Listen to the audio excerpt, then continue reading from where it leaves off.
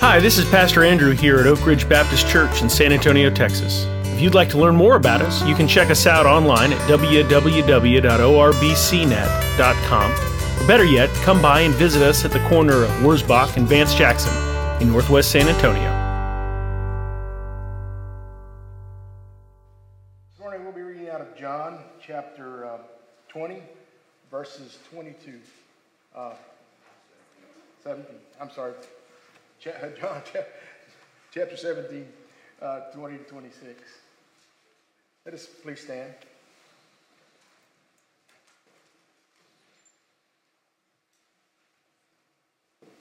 God's word says, I do not ask for these only, but also for those who will believe in me through their word, that they may all be one, just as you, Father, are in me and I in you, that they also may be in us, so that the world may believe that you have sent me. The glory that you have given me, I have given to them, that they may be one, even as we are one. I in them and you in me, that they may become perfectly one, so that the world may know that you sent me, and love them even as you love me. Father, I desire that you also, whom you have given me, may be with me where I am, to see my glory that you have given me, because you loved me before the foundation of the world.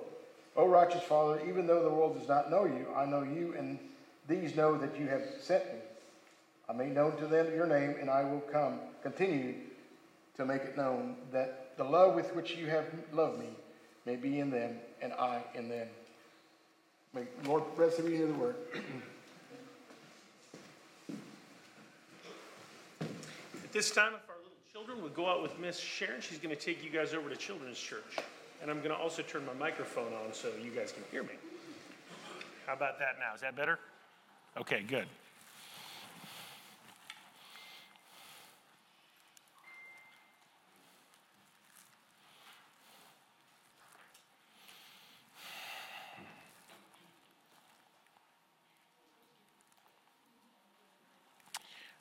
Oh Lord, God, I ask that you would be with me this morning as I preach your word to your people.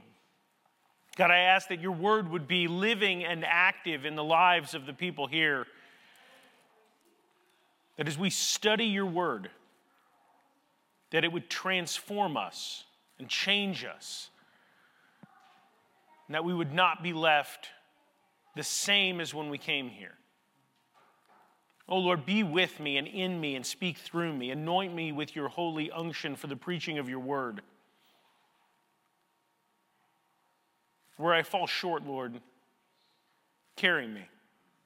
Where I go beyond what you would say, Lord, cut me off.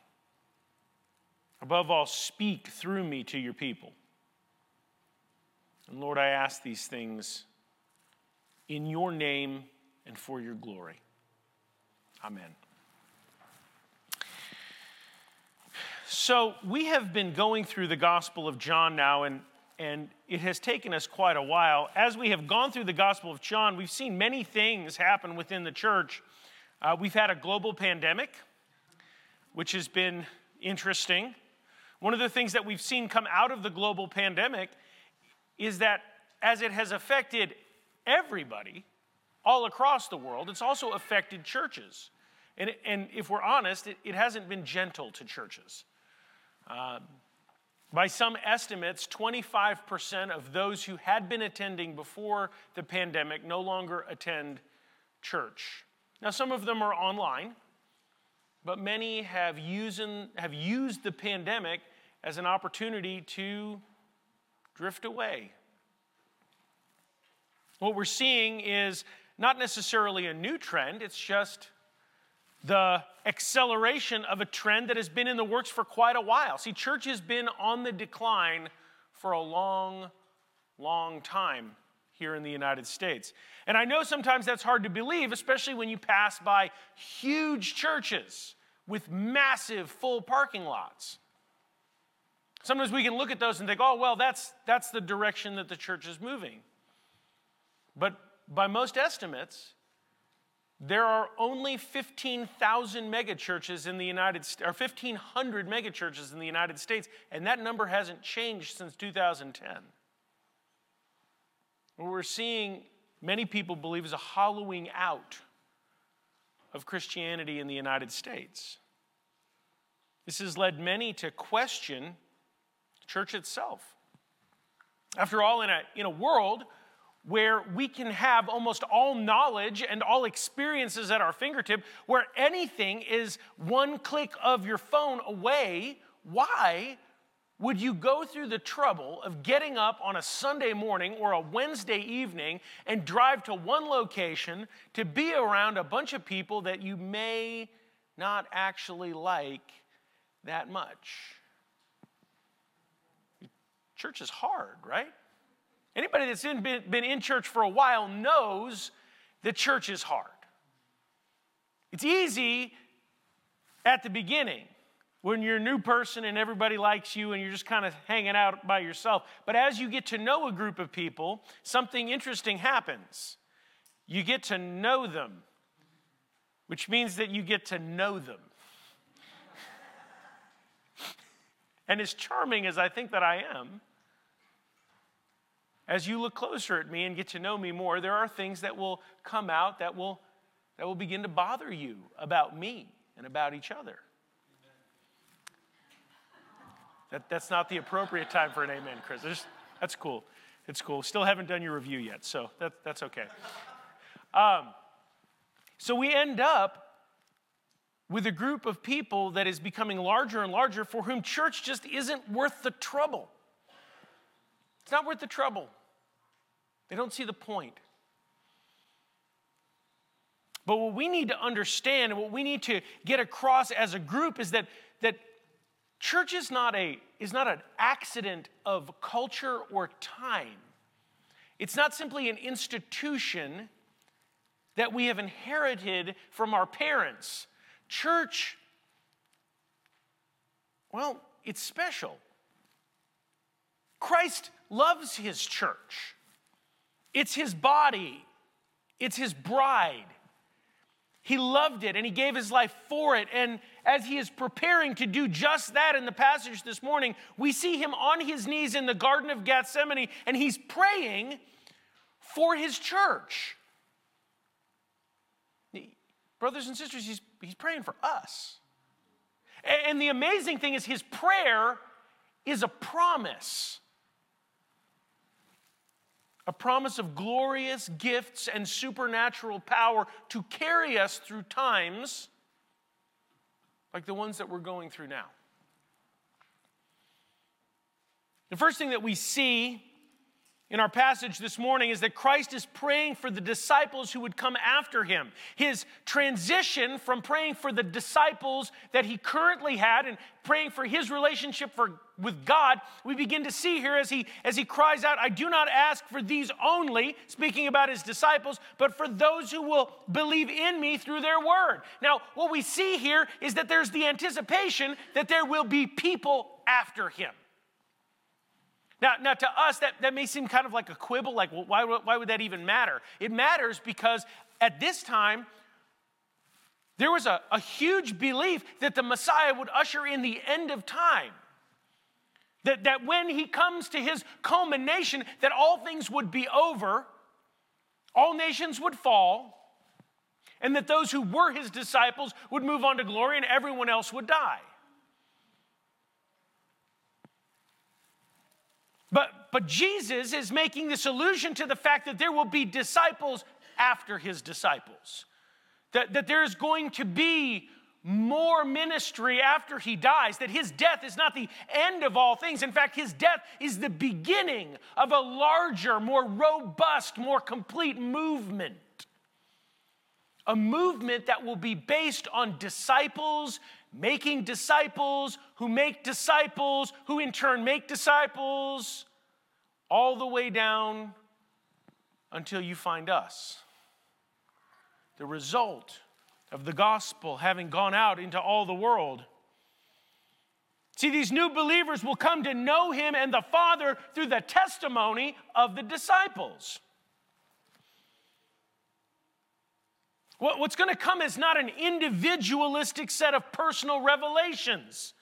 It's not something where we sit in our room by ourselves in the dark, cross-legged on the floor, seeking for truth intrinsic to ourselves, having an experience limited to ourselves, being an island unto ourselves. That's not what Christ ushered in. After his resurrection, Jesus will tell his disciples, all authority on heaven and on earth has been given to me. Go therefore and make disciples of all nations. See, the gospel that he's come to bring is one that has to be spread from one person to another person by going. In his sovereignty and his will, God has determined that human agency is important in the process of evangelism. And so Jesus is calling his disciples to go out and to be his witnesses, to spread his good news, to build communities of believers that are dedicated to doing the same thing. One of the reoccurring themes that we find that in the Gospel of John, we've seen it over and over and over again, is that God is calling out a people for himself. And if you go back to the Old Testament and you think about it, this has been kind of his theme from the beginning.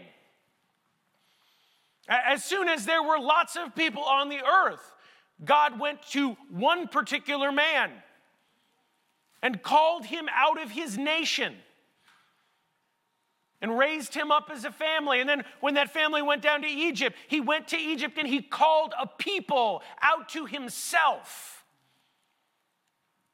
And he said something interesting. He said, I want you to be my holy people, my Gedolah, my prized possession, the apple of my eye, that which is special to me. These are the sheep that hear the voice of their shepherd. These are the believers who have been drawn to the Son by the Father. They are the people who have ears to hear. Every one of these images and many more, we see God working to call a people out to himself. John the Baptist came to make ready a people prepared for the Lord. But this isn't going to be a people in the old sense marked by ethnicity or race or by shared culture. This is going to be a people that is devoted to God. Men and women who will respond to the call of God, who will receive the teaching of the disciples, the ones who will leave their families and their old gods will become the ecclesia of God, his great gathering, a word that we translate as church. Christ is praying for all the believers who will come as the result of the disciples' testimonies after the disciples, and they will be the church. I need you to understand this, guys. Being a Christian is about a personal relationship with God. We cannot make somebody else a Christian. As much as I want my children to be Christians with all my heart, I can't make them be Christians any more than my parents could make me be a Christian. Christianity is about a personal relationship with your Savior. But it is not only that. See, we have come to a place in our culture and in our time where we see our relationship with Christ as something that is personal and wholly individualistic, something that is just for me and not for anyone else, something that I can do on my own, by myself, in my own way. But that's not what we see in Scripture ever. Constantly, as soon as a person comes to Christ, they are integrated into a community of believers. And with those believers, they grow and they bear each other's burdens and they live their lives together. And this is right and this is proper. God calls us to live in community because God lives in community with himself. God has made us to reflect his nature, which is communal and triune. God exists eternally in community with himself, and we have been made to live in community with others. So he has established this. Christ has said this. This is what he's praying for. He's praying for this community of believers that will come after him. And he begins to pray for specific blessings for this community.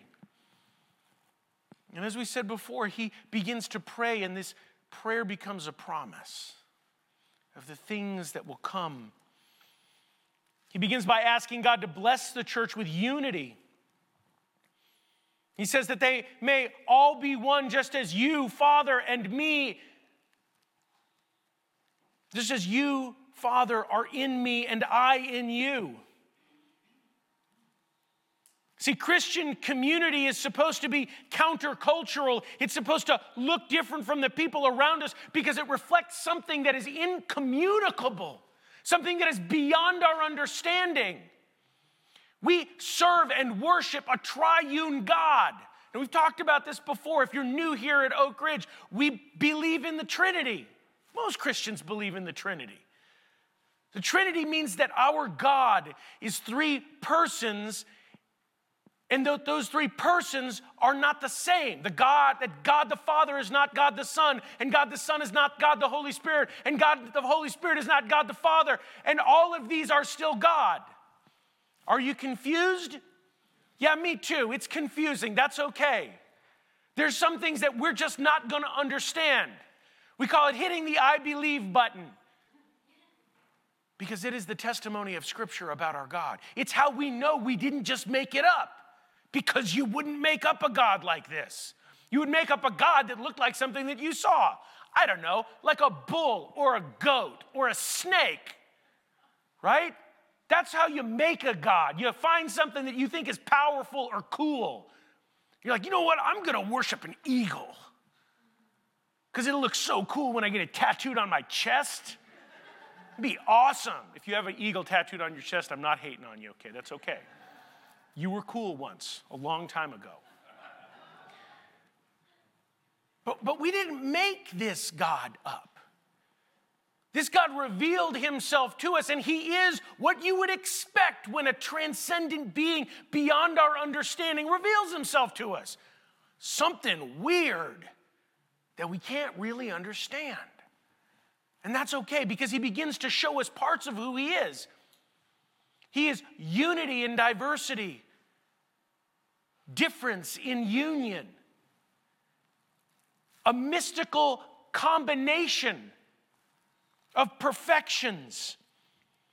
And so when we as a community mirror the Trinity, we should look different than the world around us, because the world around us is built on radical individualism. It's built on the idea that I am a special, precious flower.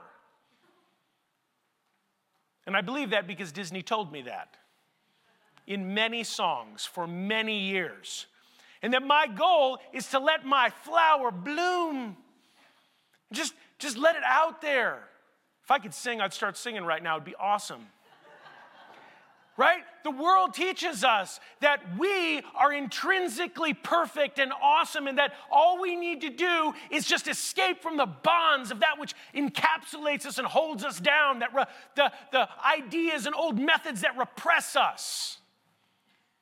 But that's not what we see in Scripture. That's not what God teaches us. What God teaches us is that we're broken, that we're sinful, and that we have to work through our sinful brokenness in community. And when we do that, we reflect a God who doesn't look anything like the world around us. What does he say? He says that they may also be in us, so that the world may believe that you have sent me. The glory that you've given me, I have given to them, that they may be one even as we are one. I in them and you in me, that they may become perfectly one, so that the world may know that you sent me and loved them, even as you loved me. See, Christ is leaving the disciples and their future followers to echo the unity and the relationship with each other. And brothers and sisters, this world desperately needs that. It needs the testimony that there is unity and that there is perfection and that there is beauty outside of this narcissistic bubble that we've created for ourselves. For many of us, we still live lives in this way, in radical narcissistic loneliness. If you look at the world around you, if you cut through all of the fake happiness that you see, underneath all of it, you see people in a prison of their own making. The divided and hostile world desperately needs the unifying power of the good news of love. Right? We proclaim in our community and in our oneness that God so loved the world that he gave his only son, that whoever believes in him shouldn't perish but have eternal life. This is why Jesus told us in John 13, a new commandment I give you, that you love one another. See, our broken and flawed and faulty community, as messed up as it is, points to one who is infinitely better. Christ wants the church to be unified with each other as a testimony to the deeper, more profound unity within the Trinity. When we begin to do that, when we begin to talk about that, we see that the church is so much more than just a place that we go to be comfortable. Hear me, guys.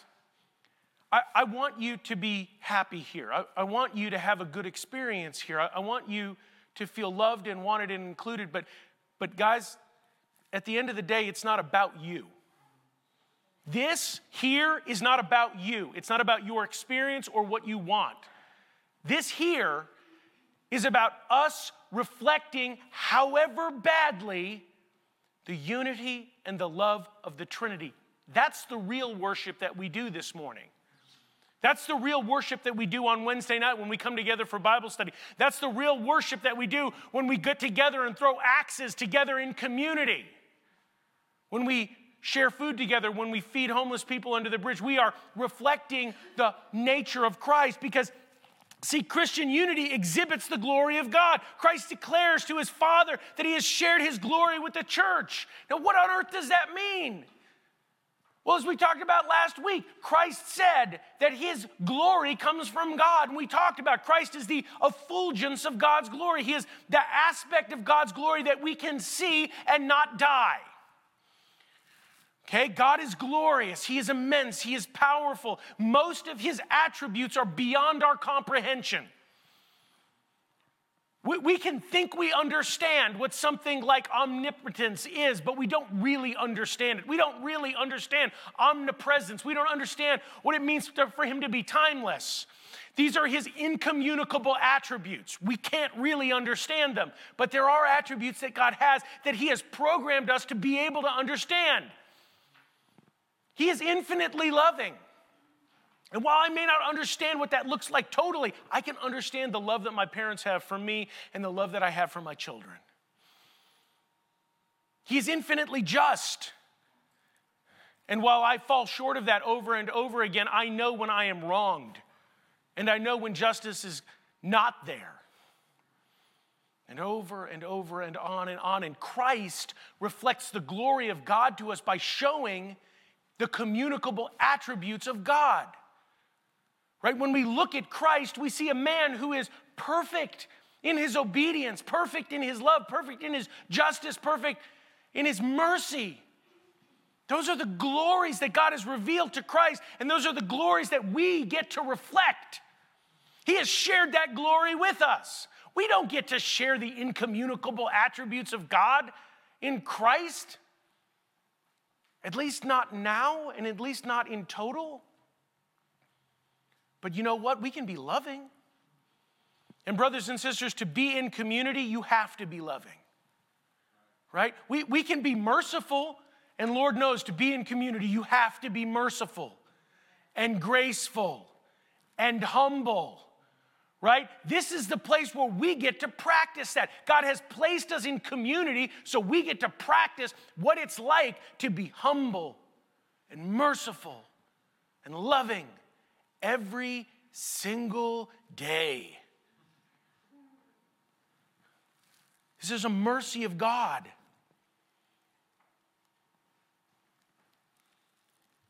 See, after all, community of believers is a perfect place to demonstrate the love of God towards sinful people. Christian community gives us the ability to reflect the glory of God's communicable attributes through community. And so we need to see that membership, participation in a church is an act of worship.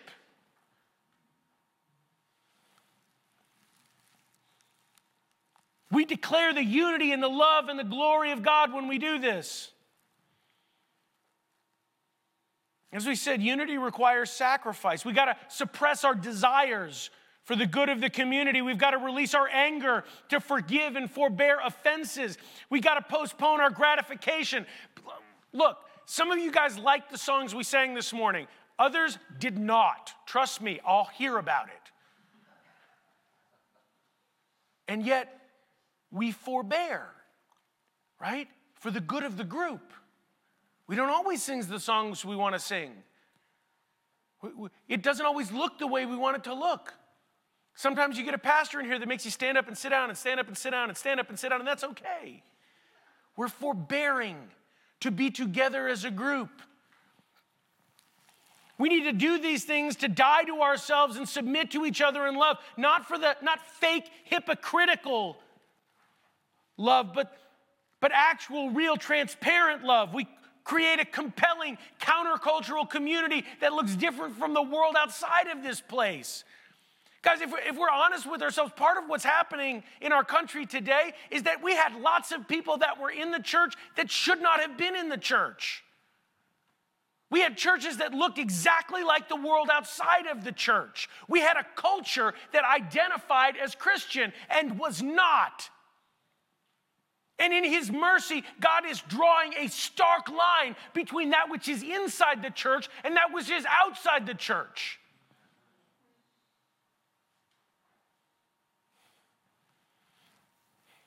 And our lives here have to look like that, but not just our lives in this church building, right? God has called us into a multiplicity of communities. In this church, there are smaller communities. There are Sunday school classes in this church. Our relationships within our Sunday school classes need to be marked by Christian unity and love. And the smaller our communities, the more loving and more intimate and more transparent our relationships can be. We're not a super demonstrative church here in a worship service. We get some amens every now and then, okay? But we're not going to share and communicate in here. Nobody's going to stand up and really pour their heart out in here, or they tend not to. But in our Sunday school classes, we can. We can be transparent. We can be real with each other. We can share the struggles that we face. And as our groups get smaller, we can become more intimate. But see, our church is made up of members, and we've got Sunday school classes, and then we've got families within our church. And brothers and sisters, I want to ask you, are your marriages testifying to the unity of God? Do you view your marriages as an act of worship?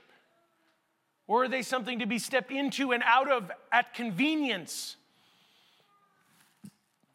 Does the commitment that you have towards your marriage reflect the never stopping, never ending, always and forever love of God towards his people? Or are there things that are deal breakers and escape clauses for you? See, what we do in our marriages more and more will demonstrate to the world what we actually believe about God. This should change also the way that we view our children. Do we view our community with our children as an opportunity to reflect the glory of God? See, if we really believe that we are parenting as an act of worship to reflect the nature of God, it's going to change the principles by which we govern our children. They should match the principles that God has for us. Look, God loves us and provides for us, but he cares more about our character than he does about our comfort. Do you do the same? Do you care more about the character of your children than you do about their comfort? Do you care more about the state of your kids' souls or the state of their education? I'm speaking to myself here. I come from a long line of education worshipers. Do you want your kids to be successful or godly?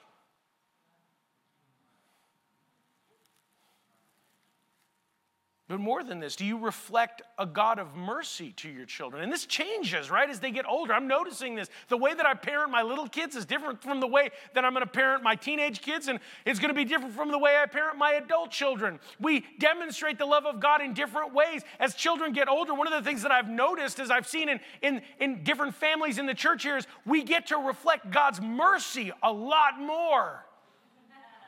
Right? His long suffering. Some of y'all got some children out there that have taught you what long suffering means.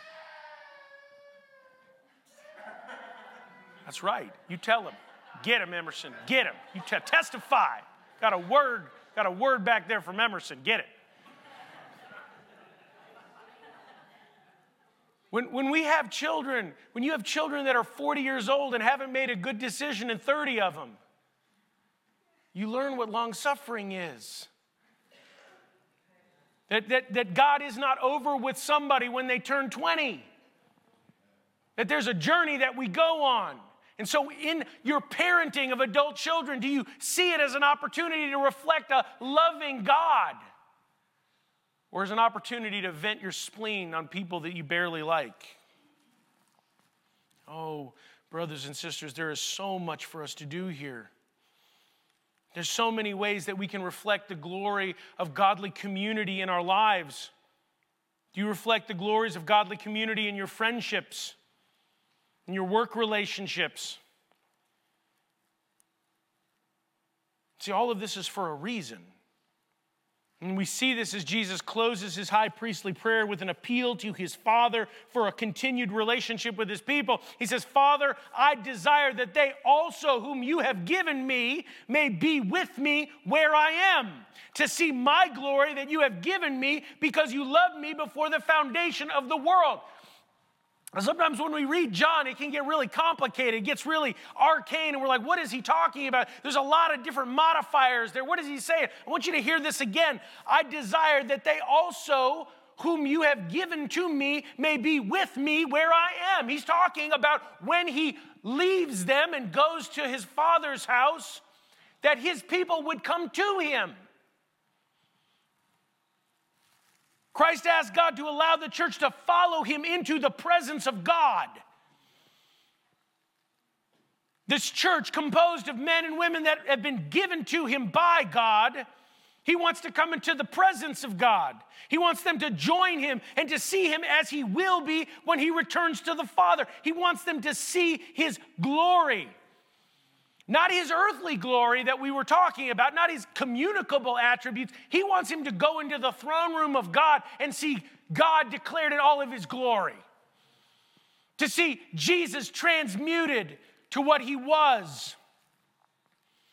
Now, this may seem a little bit pointless and arcane to us, right? Kind of otherworldly. What does this matter to us? How does this give us hope? But human beings, brothers and sisters, are made to worship. God has put inside of us a desire for the sublime and the glorious. This is why we waste so much money on the Super Bowl halftime show. Have you guys watched the Super Bowl halftime show? What a joke. What a needlessly complex thing that is. And it is surpassed only by the opening ceremony of the Olympics. I will never in my whole life forget the one that they did in France. You guys remember the one that they did in France where they had the people on ropes and they were doing like an aerial ballet? It was the most bizarre thing I'd ever seen in my life. And I was a little kid. We desperately want something glorious. We try with all of our heart to find something, to make something glorious, to feed this need in our soul for that which is transcendent, and we always fail. We're always left short. It's because we're not made for that. It's an imitation. It's like when your kid is hungry. It'd be as if you gave him syrup instead of real food. I know that because that's what the Jimenezes did to my kids last night when they gave them s'mores for dinner. Guess what? They came home and they weren't satisfied by s'mores. It's so weird. It's like marshmallows aren't a meal. When we drink from the fake glory and the fake presentations of the world that we live in, it's like eating marshmallows instead of steak. And so we come into the presence of God. The promise is that we're going to come into his actual presence and see what real glory actually looks like, a glory that we have been prepared for since we were born.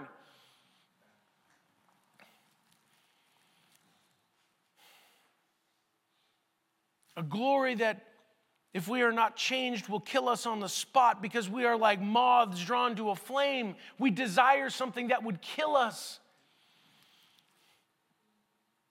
But the promise that we find in Christ's prayer is that one day we will see his glory and the glory of God. As Paul said, that now we see dimly through a mirror, but then we will see face to face. We will know and be known, and to do this we will be changed. His glory will be given in part to us so that we can enter into the glorious presence of God and live in community with him for eternity.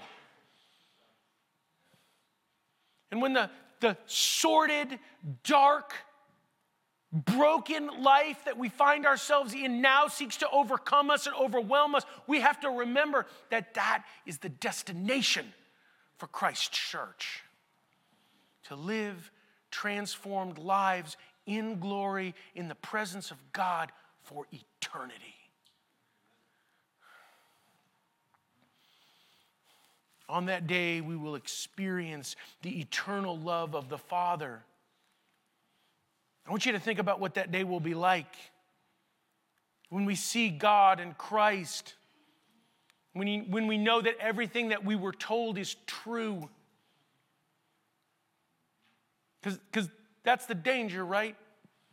We find ourselves in the world that we're in, and there's a part of us deep down inside when everything's going sideways and everything's falling apart, wondering, is this actually true?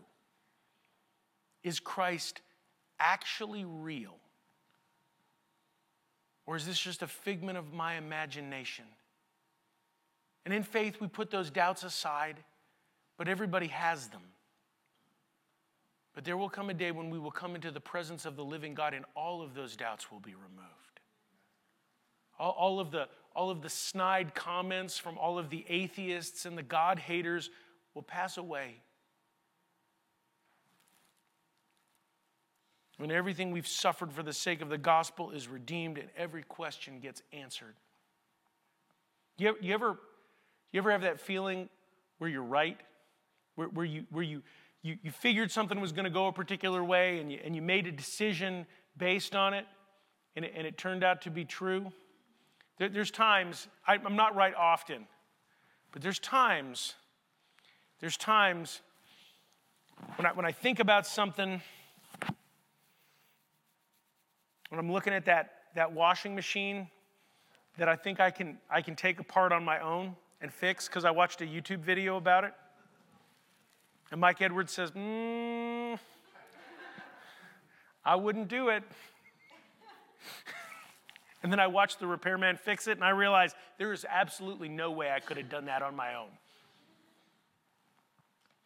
That is a pale shadow of the satisfaction that we will have when we come into the presence of God. This is what we are being prepared for on earth, for the moment that we can share in the glory of Christ in the presence of God. And until that day, we spend our lives being changed and perfected and changed into the likeness of Christ. Christ prays his prayer as a promise for his church to be a place where we encounter and are changed by the knowledge of Christ. Not once and done, but continuously as Christ reveals himself to us corporately and then individually through his scripture and his word and prayer. As he reveals himself to us through the actions and the work and the wisdom of each other. Brothers and sisters, when we are in the church of God and we are bearing each other's burdens, we are in the presence of Christ and he is communicating with us. So often people will come and say, well, how do I know what the will of God is for my life? And I'll tell them the will of God is discerned. and it's discerned in community. You want to know what the will of God is for your life? Enter into community and allow the people around you to reveal it to you. God will put wise people in your life who will testify to you about what His will is for you.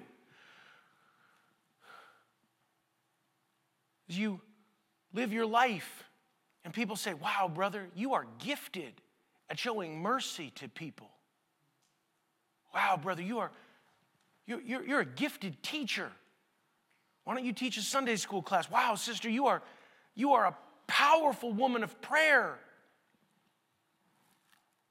God reveals to us truths about who we are through the testimony of the people around us.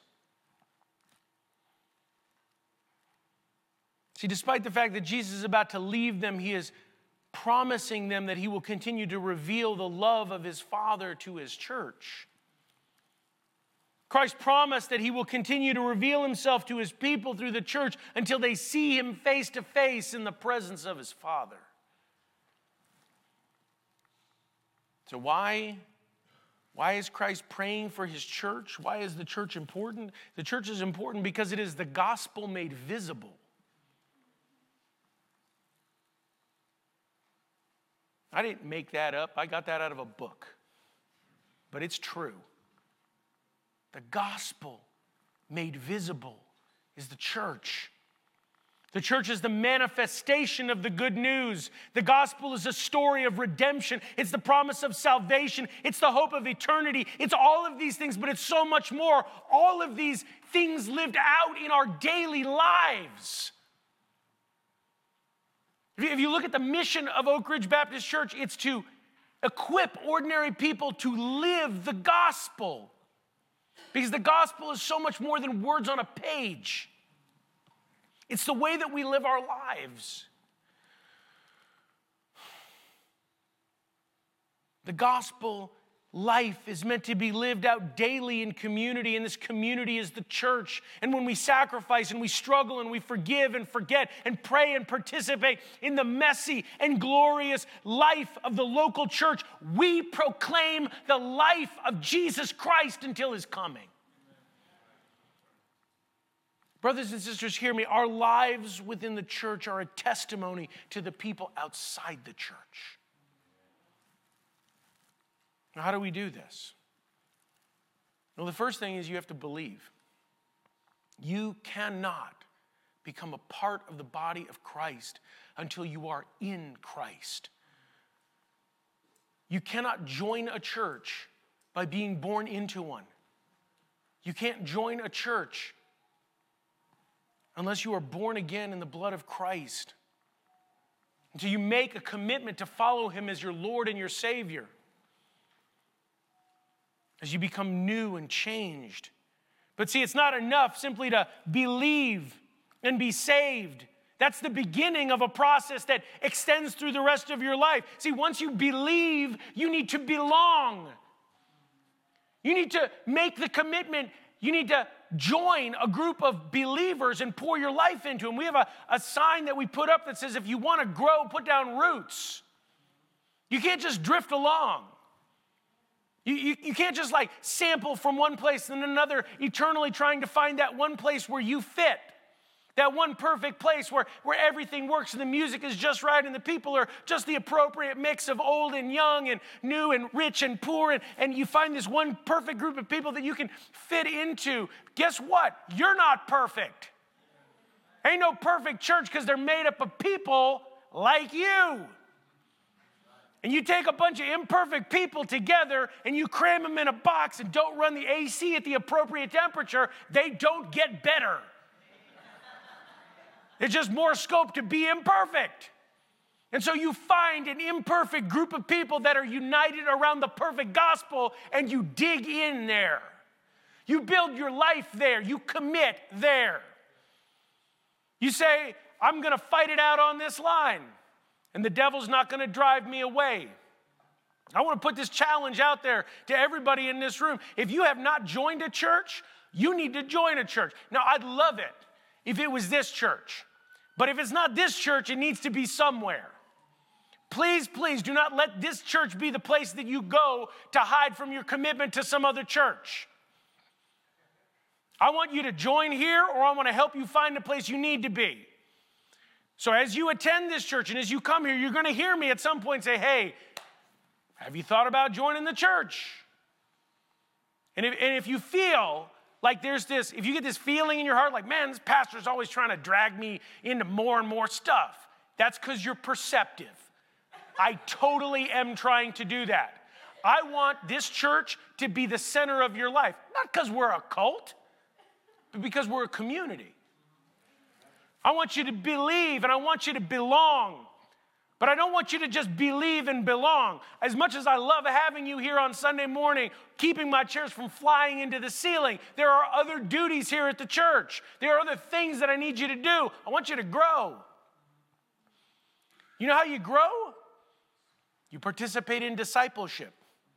You participate in community with other believers. You attend our adult Bible fellowship. You attend our discipleship classes. You begin to grow. You learn how to feed yourself spiritually. Because it's not enough that you believe or you belong or you grow. That's the beginning. The point is that you can serve. See, we're on mission here. We're a battleship, not a cruise ship. We have an objective, and that's to storm the gates of hell. Okay? Every person here has been saved for a job.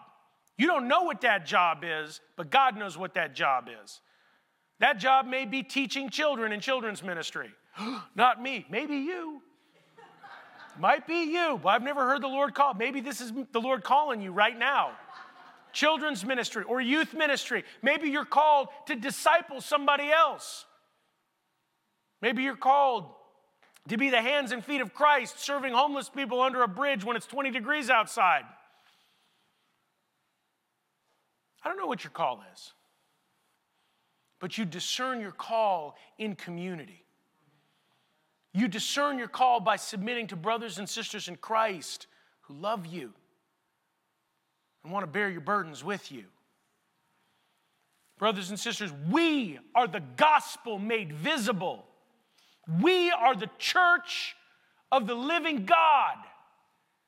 2,000 years ago, the Lord prayed for this church on his knees, and his prayer was a promise that he would unleash the power of the Holy Spirit on us and that we would never be the same again.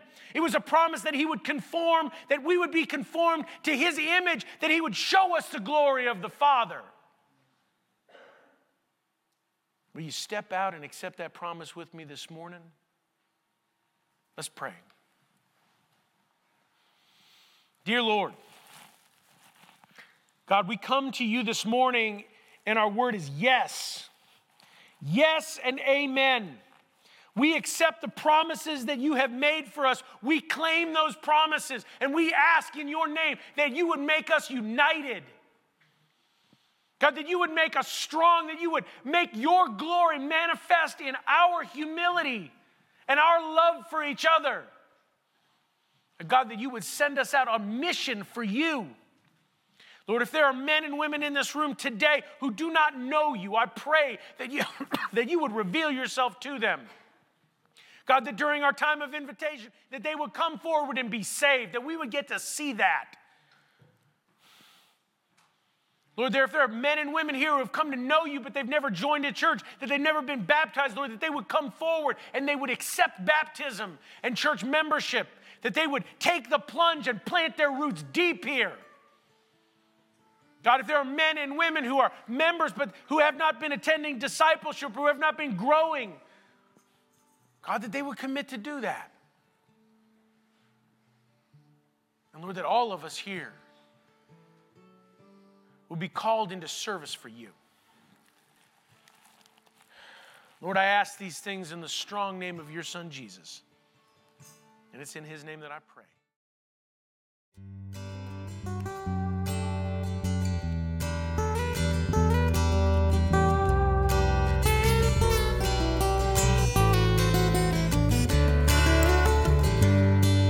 Thanks for listening to this sermon, part of the teaching ministry at Oak Ridge Baptist Church. If you'd like more information about Oak Ridge, you can go to www.orbcnet.com.